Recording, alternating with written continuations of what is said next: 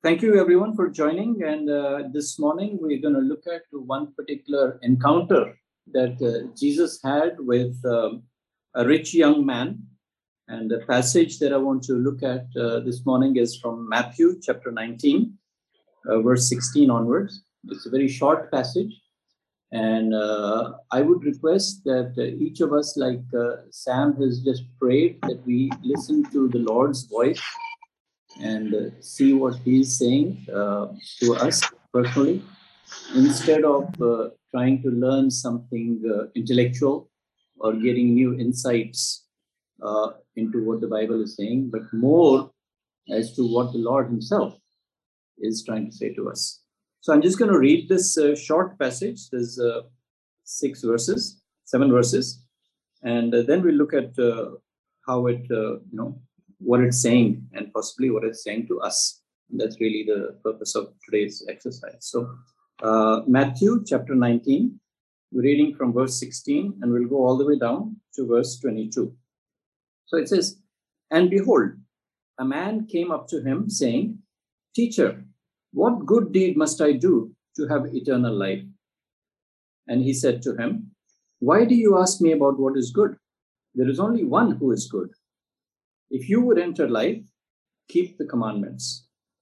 He said to him, 'Which ones?' And Jesus said, 'You shall not murder, you shall not commit adultery, you shall not steal, you shall not bear false witness, honor your father and mother, and you shall love your neighbor as yourself.' The young man said to him, 'All these I have kept. What do I still lack?' Jesus said to him, 'If you would be perfect, go, sell what you possess and give to the poor, and you will have treasure in heaven. And come, follow me.' When the young man heard this, he went away sorrowful, for he had great possessions." Now, it's very interesting that this young man came to somebody who he recognized as a good teacher. He did not recognize him as the Lord of the universe, as the Savior, as the Messiah. Okay, and that's possibly why there is a little bit of a disconnect between what he thinks and what Jesus thinks. First question he asked is, "Teacher, what good deed must I do to have eternal life?" And here, remember, this man is young, he's well off, and he's collected a lot of possessions, as we read. So he's assuming that as long as he can do some good deed, he can also buy eternal life. The second thing I notice here is that he's interested in getting. He's already got a lot. He wants to get one more thing, eternal life. Okay? And it was important enough to him to get eternal life that he came to this teacher who he had heard about. And he realized that possibly this teacher, Jesus, could guide him in this quest for eternal life. And Jesus pointed him back to the scriptures. And he said, "You go keep the commandments." Okay, that's fair enough. And he was a good Jew. And so he asks, okay. Oh, by the way, Jesus also pointed him to the Father. He says there's only one good. So if you want to do good deeds, come to the Father. But that was implied.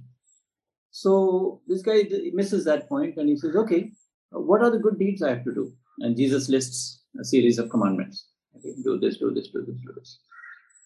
And the guy looks at him and says, yeah, I've pretty much been doing all this. As far as the law, the Mosaic law was concerned from the Old Testament, the commandments that God had given, he thought that he was keeping all of them and he was keeping them to the T.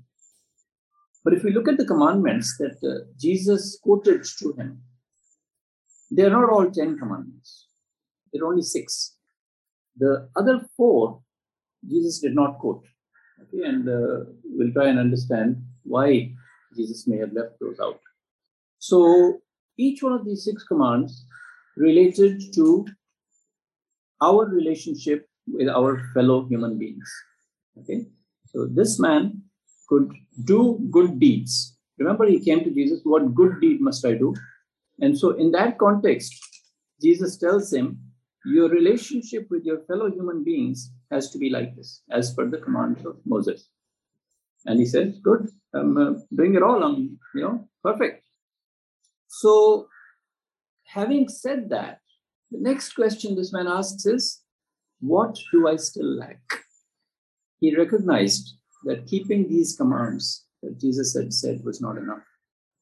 And then Jesus says, go, sell everything that you have, give it away, and follow me. Now, this was new for him. Okay, he had never thought of going and selling his possessions and giving away. Okay, that was the last thing that was on his mind, because all his life he had been collecting stuff. And if you read in other passages in this gospel, we find that people who were financially well off were known to be blessed by God. That was a normal assumption, that if you're blessed by God, you will have financial wealth. And for this guy, this was very counterintuitive. If I go give away everything, then I'm no longer blessed. So, but remember, Jesus had missed out the other 4 commandments. And this is where those 4 commands come in. It relates to those 4. And what are those 4? To love the Lord your God, to have no other idols, no other gods, trust the Lord to provide, don't work on the Sabbath day. Okay? So all these things somehow had skipped this man's mind. And then he went away sorrowful. Cost was too high. Okay? He somehow did not recognize that everything that he had, all the possessions that he had collected or inherited, we don't know, were actually a gift from God. And so giving back to God was not actually going to be a problem for him. And he would, as what Jesus told him, get eternal life. So I just want to pause here and look and compare with today's rich people, especially the very rich, okay, and there are hundreds of them we know probably about. And there's a big push among the rich all over the world to be involved in philanthropy of some sort, okay? To do good, to give money. And because they're rich, because they're diligent, because they've achieved so much with so much effort, they're very careful where they give their money and how that money is used and so on. Okay? But if you look at the command that Jesus gave him, go, sell, give to the poor, and come follow me. There was no mention of how the money that this rich man gave was to be administered. He says, just go, sell the stuff, give it away, and follow me. The focus was not on how his money would be used. The focus was on him getting rid of it. Okay? That was what was holding him. It wasn't that he was holding the money. He realized that the money is more important to me than eternal life. So that's the background story. And I just want us to do 2 things. Okay. Now there are 2 people involved in this story, right? As we know, one is Jesus and the other is the rich young man. And I would like us very briefly to put ourselves in the shoes of the rich young man first, and maybe in the feet of Jesus in terms of the message that Jesus is giving. Now, we're not saying we're going to become Jesus, okay, or we're going to become the rich man, but just to visualize what their perspective is. Okay, so let's say I try and identify with this rich young man. Okay, and if I look, and we can all look, okay, each of us probably we have health, we have wealth, and we may have youth. Okay, so we're good as far as the world is concerned. People look up to us. We have respect. Maybe we have status in society. Okay, and so on. And we may be doing good deeds. Okay, we may be, giving and not committing adultery. We don't steal. We don't murder. We don't lie. We are, very careful to look after our parents, our father and mother. Okay, and we generally look out for our neighbors. Okay, so if there's anything, that's what we expect as Christians. We are supposed to do good deeds. We're supposed to live respectable lives. We're supposed to not do wrong things and sin explicitly and so on. And most of us probably, we attend church regularly. We also give to the Lord. Okay, give regularly in church. And yet, this was exactly what this rich man was doing. So we can identify with him, and we have to realize that something is missing. This man realized something was lacking. Okay, so what do I still lack? And then we come to the second part, which is what Jesus said. So, what is Jesus' perspective on this in our own personal lives? Okay, and as we start our day today and the week today, we can just come to Jesus and say, Lord, is there something that you are saying to me? Do you want me to live this week a little bit different from what I did last week? Okay, so let's hear what he says. First thing Jesus does, and we need to understand, is that he's saying to us, Deepak or Bastian or Sam and each one of us, he's saying, I have loved you. I have loved you with everything that I have. Okay, now with hindsight, we know that Jesus came, he left heaven, he came and he gave himself and so on, right? The whole story. But the second part of the message is, I have loved you. Now I want you to love me back. And love me back with everything that you have. Don't hold back. In Exodus, we read, it says, I, the Lord your God, am a jealous God, right at the beginning of the commandments. You shall have no other gods before me. And gods, we understand, can be anything that detracts from our relationship and our commitment to the Father God. And he says, you shall not serve them. Now, as CBMC members, we have jobs to do, we have businesses to handle, okay, and we have money we're responsible for, and we're stewards. But in the Matthew Sermon on the Mount, Jesus says you cannot serve two masters. You cannot serve God and money. You either love one and hate the other, or love the other and hate the first. Okay.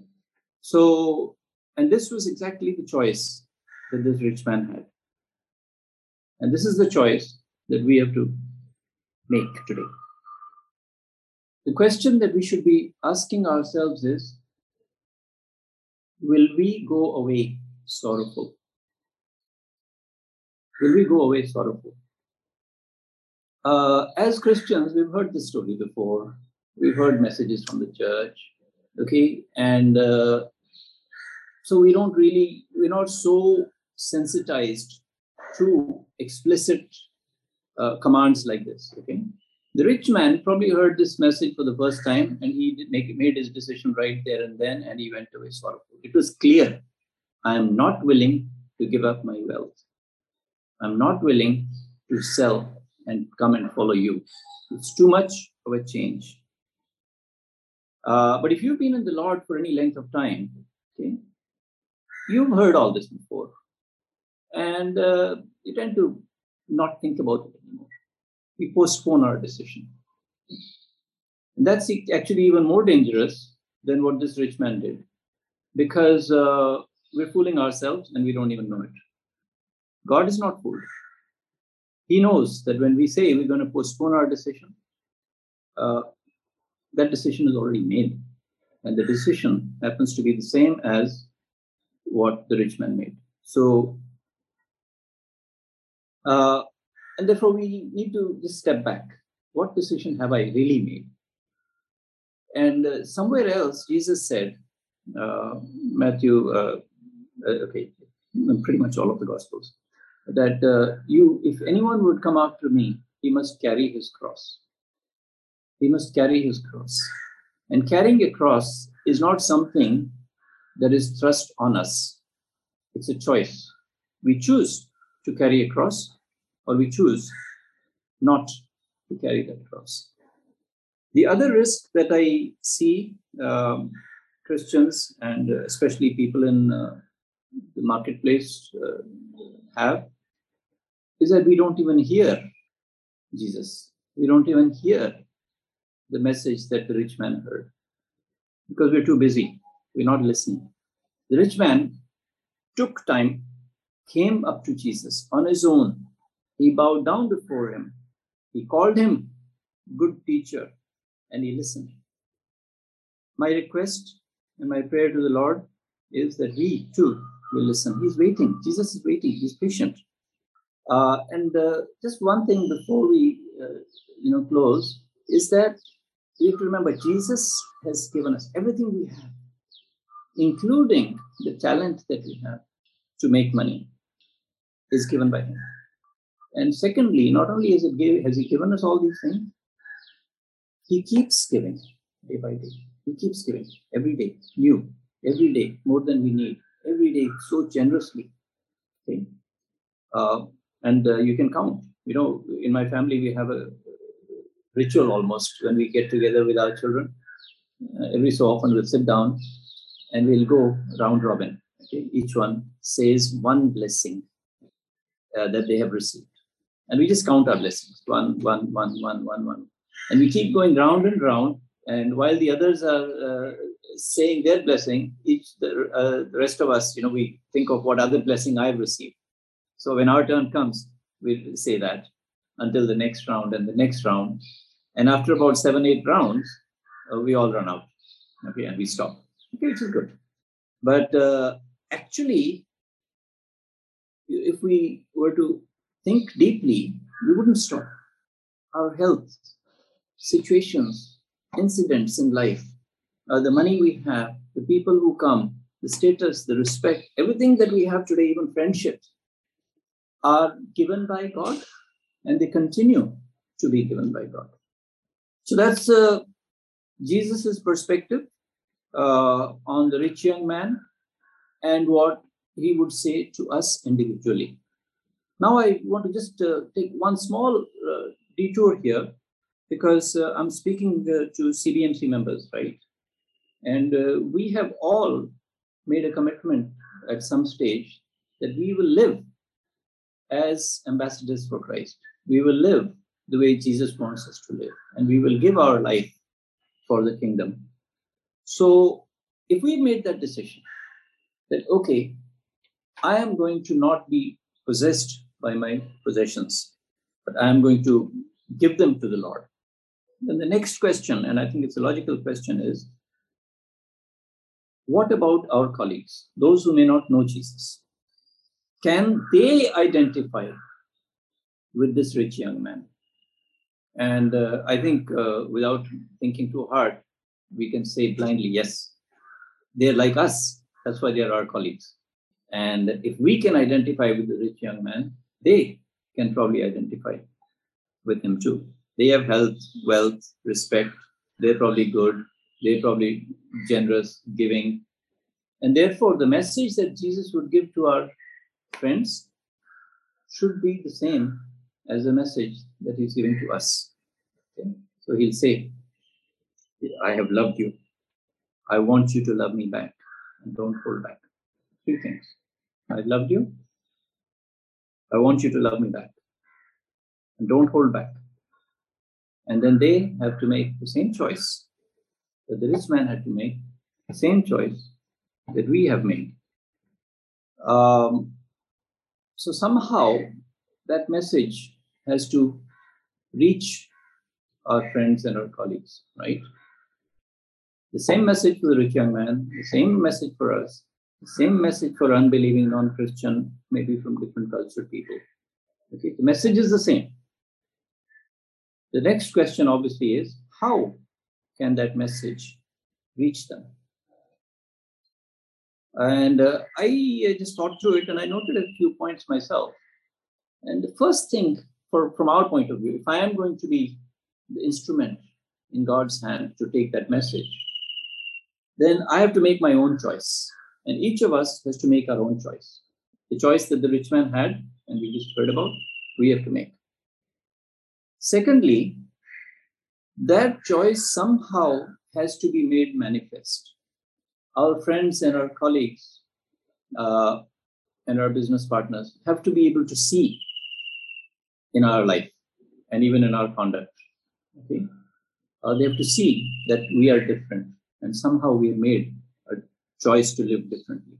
Uh, we read that Jesus loved the rich young man, and our colleagues also probably need to see, not probably, they actually do need to see, that we love them like Jesus loves us. Okay, that's a tough call. We have to love our colleagues the way Jesus loved us. Once they see that, once they see our conduct, once they know that we really care for them, that's when we earn the right to speak to them and to talk about it and to say, here is the message, here is the opportunity for you. Come into the kingdom of God. And remember, when you came to the Lord and when you go away from the Lord, Jesus waits patiently for you. He's waiting and he's waiting and he's waiting. Same way, he's waiting for them. Same way, he's thinking, okay, when is this man or this woman going to make their decision? And we have an opportunity. We are, in that position to influence them. Okay? So that's what I believe the Lord would have us think through at this time. And I pray that God will give you opportunities, that first you will be able to renew the decision if you've already made it, to follow Jesus wholeheartedly. And if you haven't made that decision, that you will be able to make that decision today or this week. And that eventually you will see fruit coming into the kingdom of God in terms of your friends and colleagues. So let me just look at where we are in certain prayer requests that we have. Chat box, okay. Right, Bastion, I see your statement. Heavy rains and floods in Tamil Nadu, okay. Yeah, and businesses, especially for our CBMC friends. Yes, definitely. Let's just take a couple of minutes and pray and give thanks to the Lord. Father in heaven, we rejoice because you are a good God. And Lord Jesus, we thank you. Thank you that you have not given up on us. You did not give up on that rich man. And Lord, you're waiting for us to renew our vows.